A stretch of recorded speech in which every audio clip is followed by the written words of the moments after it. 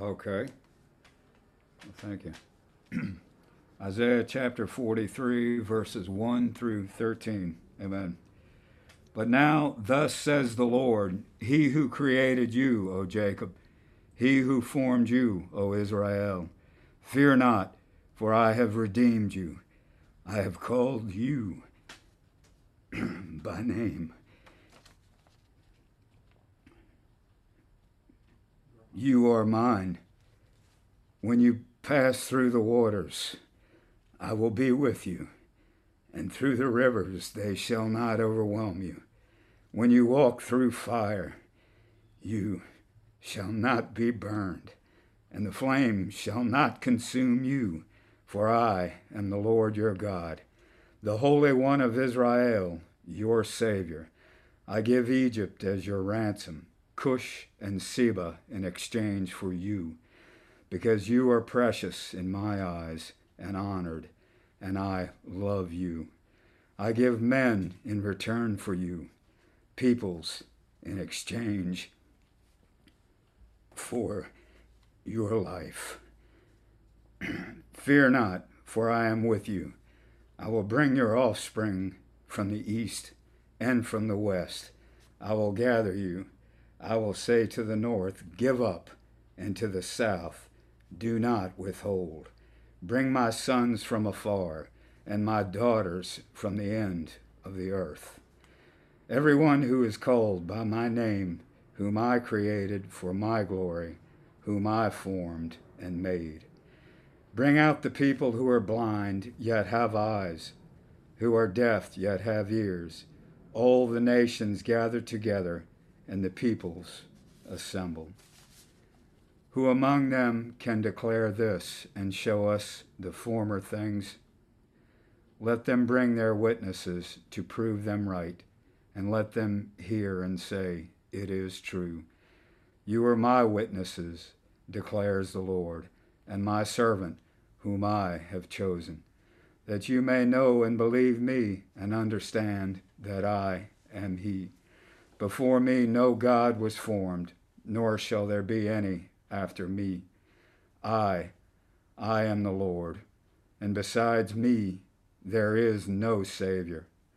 I declared and saved and proclaimed, when there was no strange God among you, and you are my witnesses, declares the Lord, and I am God. Also henceforth I am He. There is none who can deliver from my hand. I work, and who can turn it back? Amen.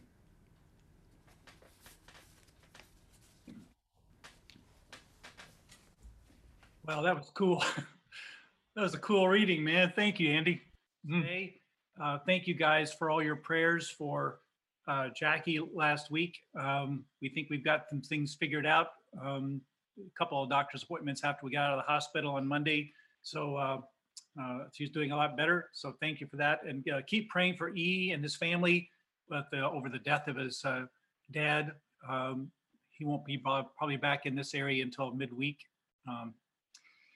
Next week, we're going to be starting a 3-week series. I was going to do this earlier in the year, but circumstances, blah, blah, blah. I think maybe God had it for us right now. We're going to do a 3-week series on politics and religion, trying to, as Sam talked about, crazy things are afoot in this world. Politics is one of them. So we're going to kind of deal with how do we stay sane in the middle of the nightmare that is politics in America right now.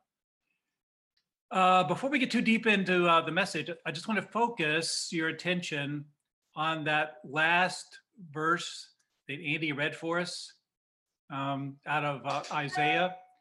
And it says this, also henceforth I am He.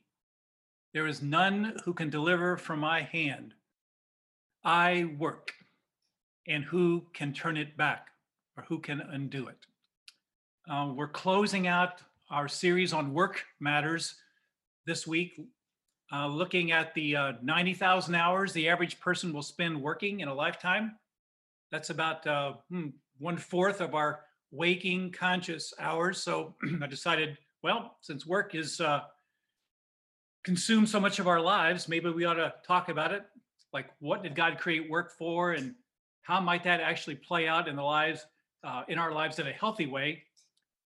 So that's what we've been talking about. I hope we've learned a few things over the series. I know I have, like how God made work as a gift to us, and how our jobs are supposed to serve the world, which God wants.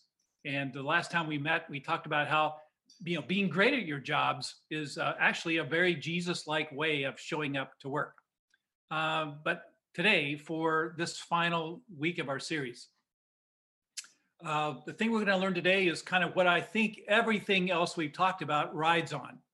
And if we can somehow get today right, then I think everything else we've talked about in this series begins to fall into place.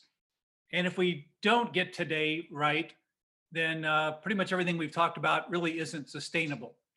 And that's because today we're going to talk about the fact that who we are without work matters. Who we are outside of work matters. Meaning, we got to know our true identity.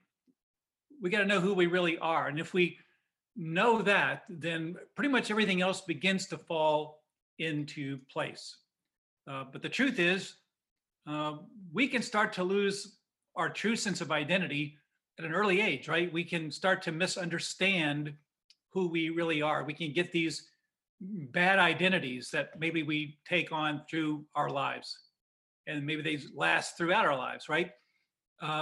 There's this phase of life, I think we've all been through it.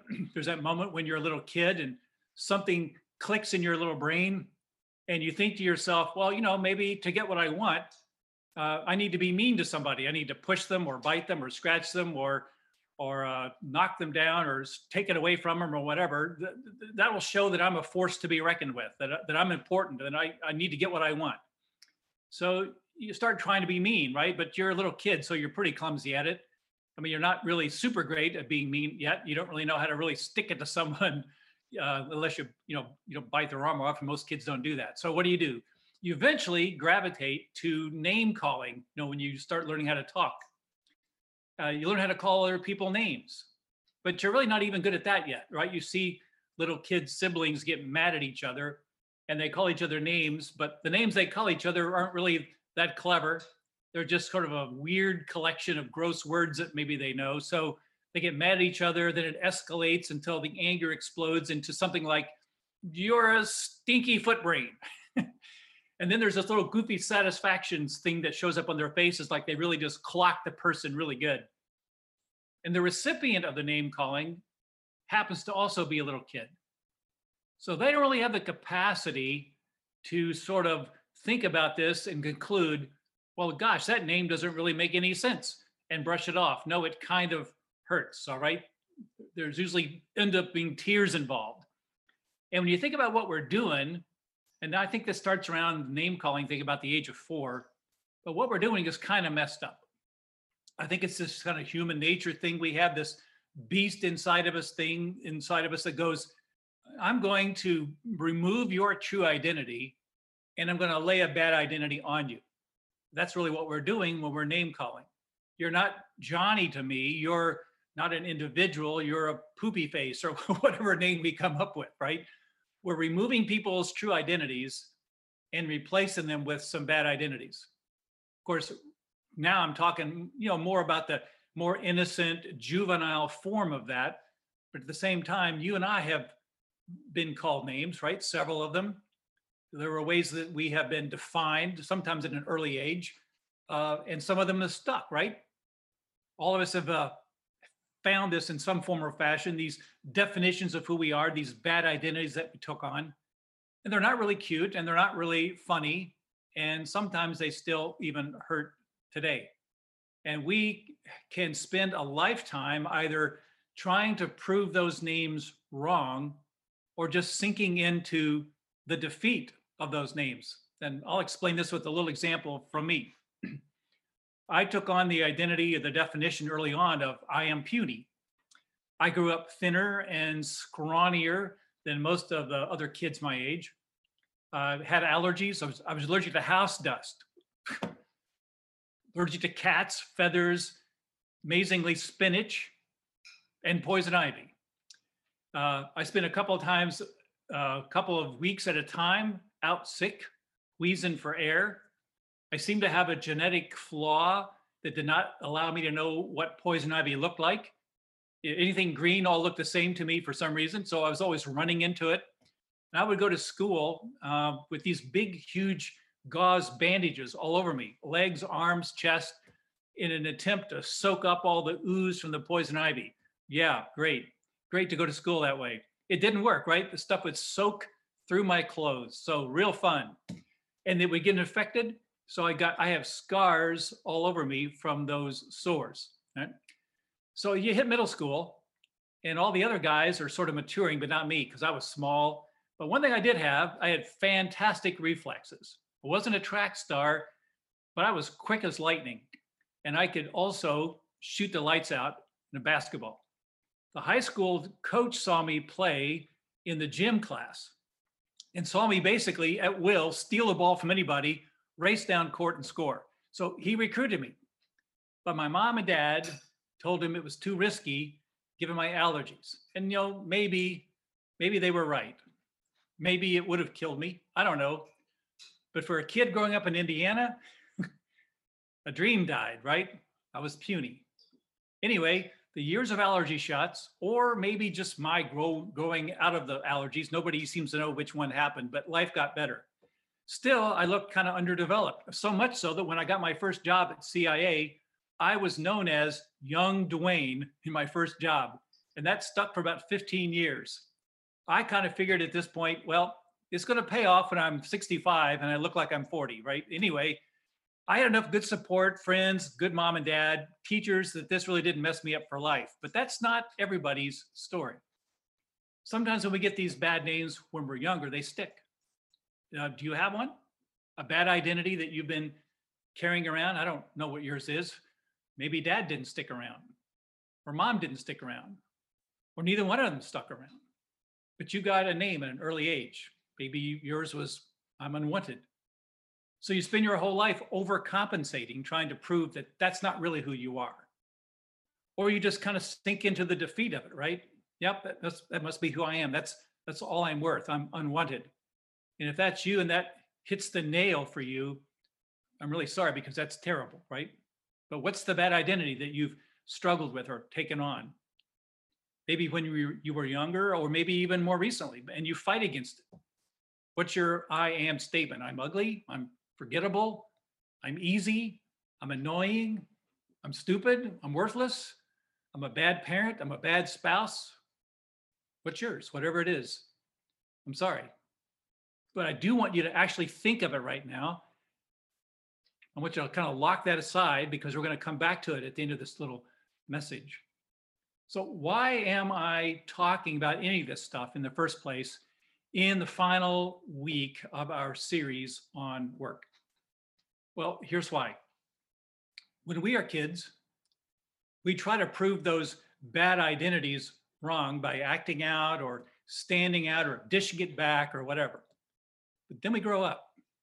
And the number one way we try to prove those bad identities wrong when we grow up is through our work.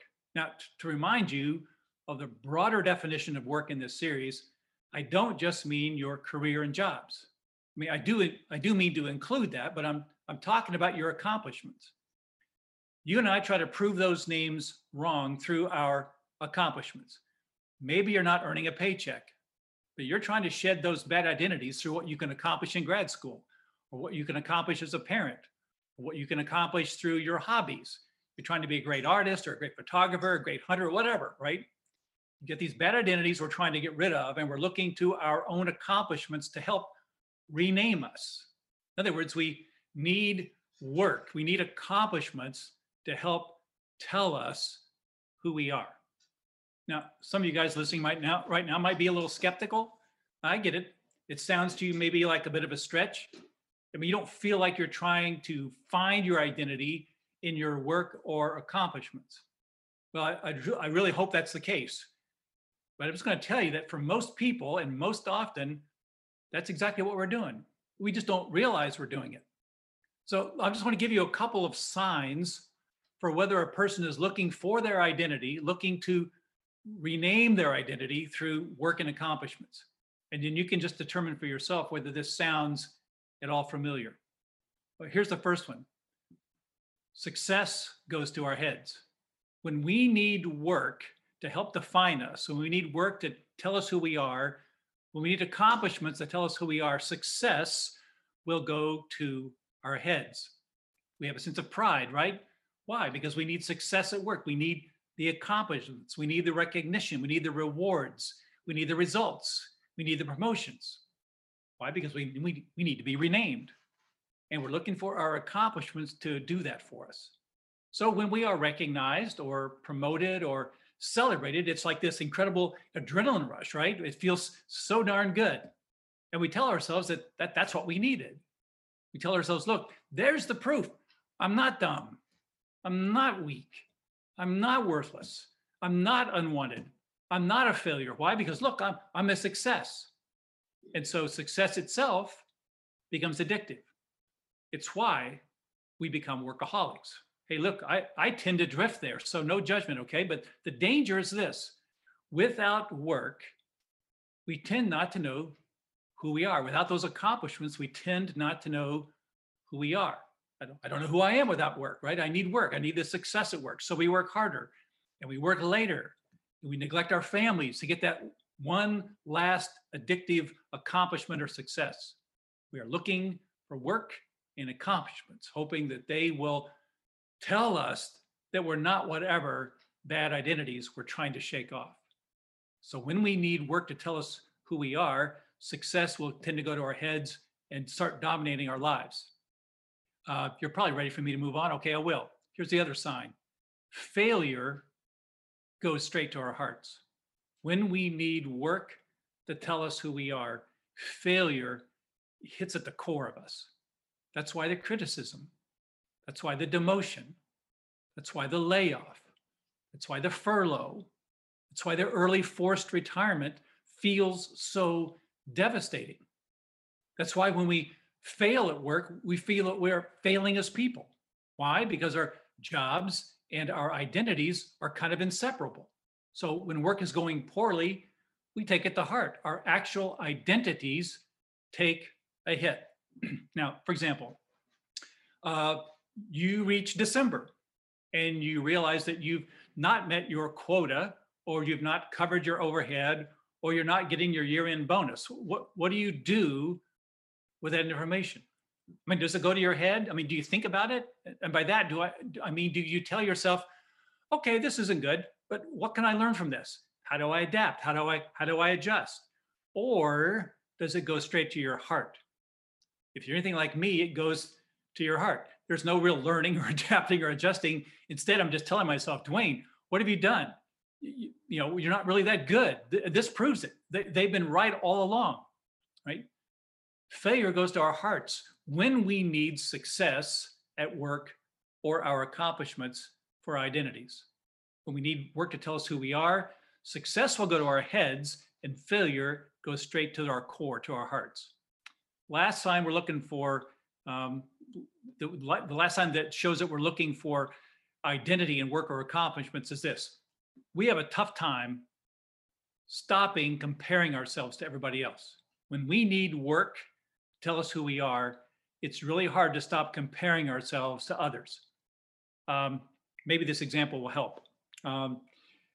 Say you're in sales and you've had your best year yet, right? Awesome. But guess what? Joe Schmo, the guy with the $1 million smile down the hallway, did more than you. So here's you, best year yet. Here's Joe Schmo. What are you? Not quite good enough. Maybe you're the stay-at-home mom. You finally got the kids into bed. Oh, sure, the place is a wreck. And you didn't have a chance to give them a bath, but man, we had a good day. We took them to the zoo. It was fun. So you get a glass of white wine, you sit down on the couch to unwind, feeling good about yourself. You open up Instagram. Guess what? There's Nancy Schmancy with the fancy house down the street. What did she do today? Oh, she took her kids to the zoo also. And then she cleaned her house, got them bathed, taught the kids long division and fractions, prepared the gourmet meal. You had a great day, But here's Nancy Schmancy, just killing it at motherhood. So what are you? Not quite good enough. But my guess is that most of us are doing this in some form or fashion. What does it look like for you? We're carrying around these bad identities that we were named early on. We're looking for work or accomplishments to help rename us. Please give me a new identity. Please work. Please give me some, tell me who I am. Accomplishments, help me figure out who I am, who I really am. We need work to tell us who we are. And frankly, it's letting us down. It comes and goes, right? Success shows up today, but it's gone tomorrow. The big wins are few and far between. So when it comes to our accomplishments, it's constantly like riding a roller coaster, up and down and up and down. And so go our identities. So what do we do about this? What is the solution? Well, I think the solution is that you and I need something. You and I need someone who is stronger than and louder than the voices coming from our work or accomplishments, and stronger than and louder than the voices of those who have hurt us in the past with bad identities. We need someone who's stronger and louder than all those other voices to tell us who we really are.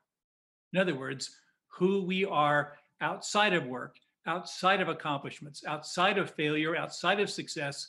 All that matters. We got to shed these bad identities, but first we got to look for our real identity in something other than our work and accomplishments. If we, big if, but if we can get that right, I think everything else begins to fall into place. Successes and failures just become indicators. That's it. They don't affect our identity. Why? Because we know who we are. Who we are without work matters. So who is the voice that's louder and stronger than all those who have name called us and given us bad identities? Well, cutting through the deafening roar of accusations and your successes and failures and the names you've been called and the accomplishments or lack thereof, cutting through all of that is one voice, and it says this: "Now thus says the Lord, who created you, he who formed you, fear not, for I have redeemed you. I have called you by name. You are mine." For decades now, we've had these bad identities we're carrying around with us. We're looking for accomplishments for our work to prove them wrong. And meanwhile, we have this God who says, you might like to know this, I don't sit around evaluating you. I don't sit around measuring you based on your performance. I measure you based on Jesus' performance. And that means, God says, that I don't call you weak. I don't call you a failure. I don't call you unwanted. I call you by your name. I just call you Dwayne or Jackie or Betty or Jen or Tom or Mario or E or Karen or Christina or Suzanne or Evangeline or Sam or Nikki, right? Your identities, Jesus is, you're mine. So we need Jesus to tell us who we are. We have to look at his work. We have to look at what he has accomplished. We have to start looking at our work and our accomplishments to find our identity. So what in the heck did he accomplish for us? Who does he say we are? Well, here's what Jesus has done, right? He's taken every single one of your failures, everything terrible you've ever done in the past or today, or that you will do in the future, all of your guilt, all of your shame, all of your selfishness, you name it. He's taken every single one of your failures, the Bible just calls it sin, and he's put your sin to death when he was nailed on the cross. Now, because your sin and your failures are not even a factor any longer in the relationship, Jesus speaks up and says, from here on out, I reserve the sole right to define you. From here on out, I am the only one that gets to call you names. So what are the names that he calls us? Might sound familiar, but it's important. This is what Scripture says. Do you see what kind of love the Father has given to us? That we should be called children of God. And because God has called us that, remember in Genesis, right? God speaks, let there be light, and there was light. God says, let the earth be filled with critters. They were filled with critters. So when God speaks, it happens. Because God has called you a child of God, the next phrase says, and so we are. That's out of 1 John 3. So how awesome is it that God would say this about us, that we should be called children of God. And because we've been called that, because he has spoken it, that's what we are. That is our true identity. And if we could start there by looking to his accomplishments, not our own, to figure out who the heck we are, then everything else in life, including work, begins to fall into place. If we do, then thinking about work, success, is no longer a lifeline anymore. It's not even addicting anymore. It's just an indicator that you might be on the right track. So keep on trucking, right? And failure doesn't become a heartbreaking, crushing thing anymore. It's just an indicator that we might be on the wrong track, right? So learn, adapt, adjust, and keep on trucking. Then the comparison game becomes a moot point. Why? Because I know who I am.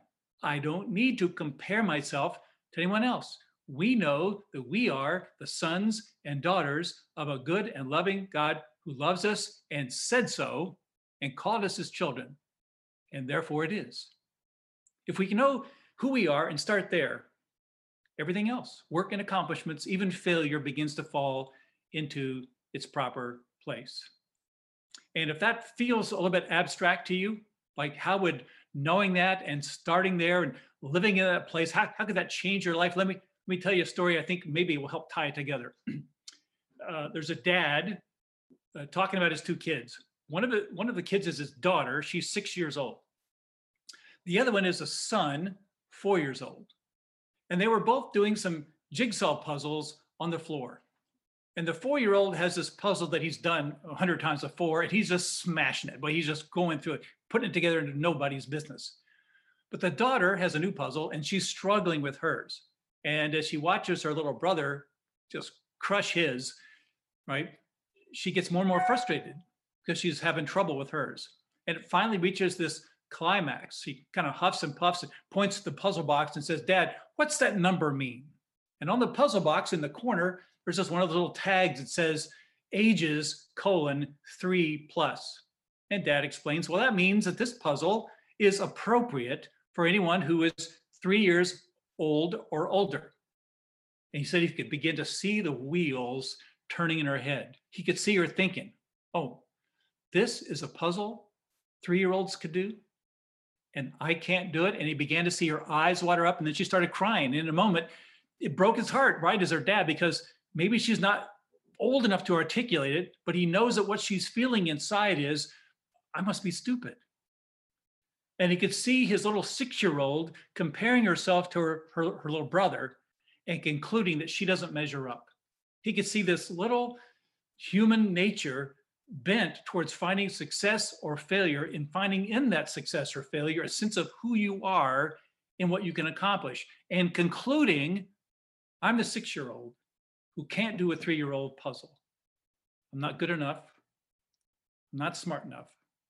There must be something wrong with me. Now, the dad thought about all this, and he started asking himself, do you think my evaluation of her identity went down because she couldn't do this silly puzzle? Do you think I defined her or wanted her to define herself based on what she can and can't do? Do you think I started calling her names like stupid and not good enough and bad daughter? No way. Why? Because she's mine. That's my kid. That's my daughter. I'm her father. I love her no matter what. She's good enough for me, and that's that. Well, because of Jesus, you and I have a perfect version of that.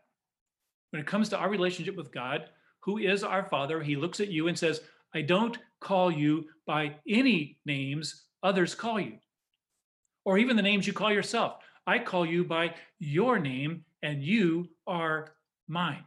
You are my son. You are my daughter. I am your father. No matter what, you're good enough for me. And that's that. And because he said it, so we are. And that's the truth.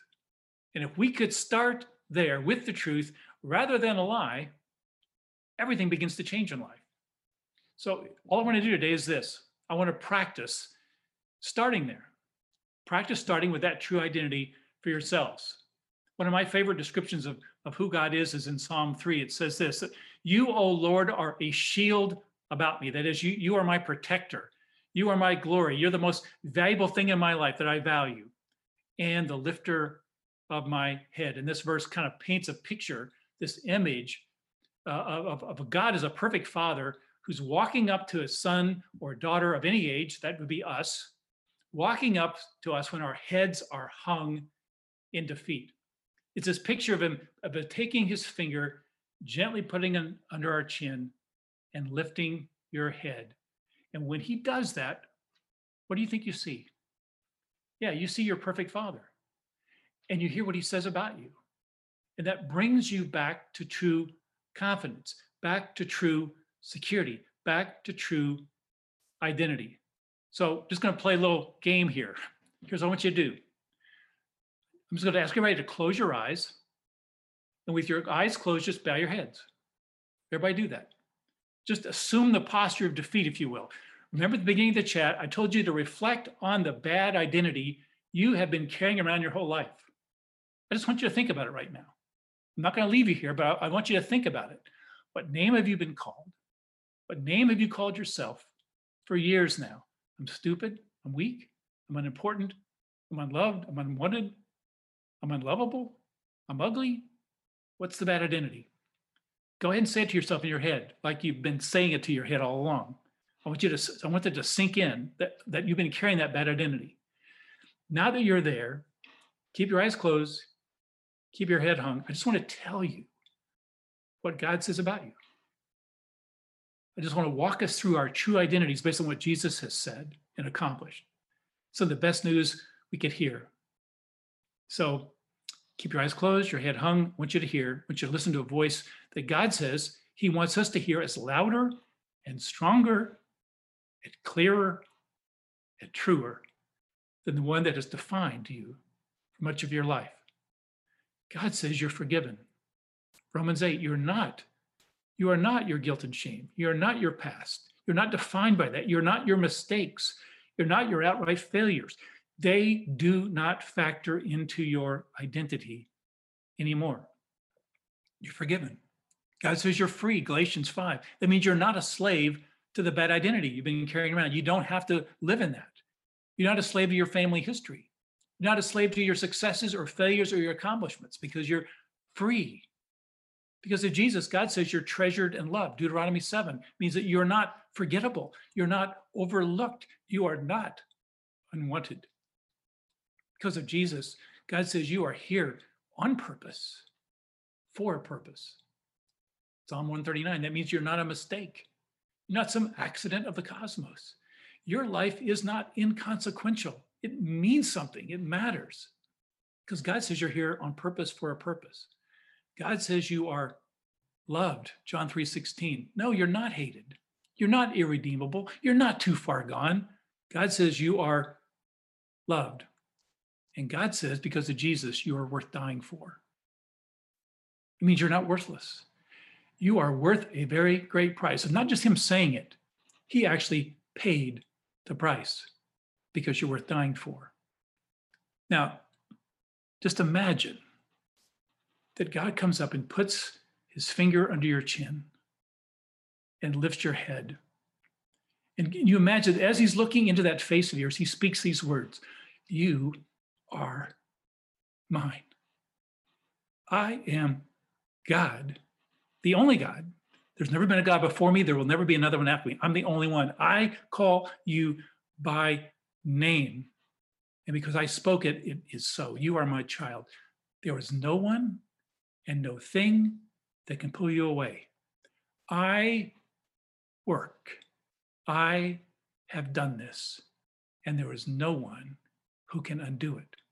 You are mine. This is who you are. Yeah, when you're single, when you're lonely, you're eating dinner alone again, that identity is who you are. That's who you are when you're married with kids and you're feeling claustrophobic. God's identity for you is who you are. That is who you are when you are promoted. That is who you are when you are laid off. That is who you are when you're addicted and afflicted and ashamed. It's who you are when you are ignored and abused and refused. It's who you are. No ifs, no ands, or buts. It's the end of the story. It is finished because God has said it. It is so. It's who you are. And that's that. But when we hang our heads in defeat, We do not have a God who puts his finger in our chest. We have a God who places his finger in our chin. He lifts our heads. And when we do, we see him. And he says, eyes on me, heads high, shoulders back. I am your confidence. I am your strength. I am your victory. I'm the one who gets to tell you who you are. And I say you are mine. You are my son. You are my daughter. I'm your dad. I love you no matter what. Don't forget it. Don't forget who you are. Don't forget who I am. Chin up, head held high, eyes on me. Oh God, thank you for these people. We have been carrying around bad names and identities while you sit and try to coax us into believing that you have renamed us. You call us sons. You call us daughters. You call us forgiven. You call us free. You call us treasured. You call us loved. You call us yours. You call us your children. You tell us that we were worth dying for. So you did it. You died for us. We thank you. God, what I'm asking for right now is something that no message could ever articulate or be powerful enough to do. No song could ever be beautiful enough to accomplish. I'm just asking that you do something that only you can do, which is to take this truth from our heads and plant it in our hearts. Help us to believe that you have redefined us. Help us to see what life would be like to live out of that identity. Can you please do that right now? Make it stick, not just for a minute or two, not just for a couple of days, but every day for the rest of our lives. God, we thank you for your son, Jesus Christ, who makes this even possible for us. We know we don't deserve it, but because Jesus thought we did, we believe it, and it's in his name we pray. Amen.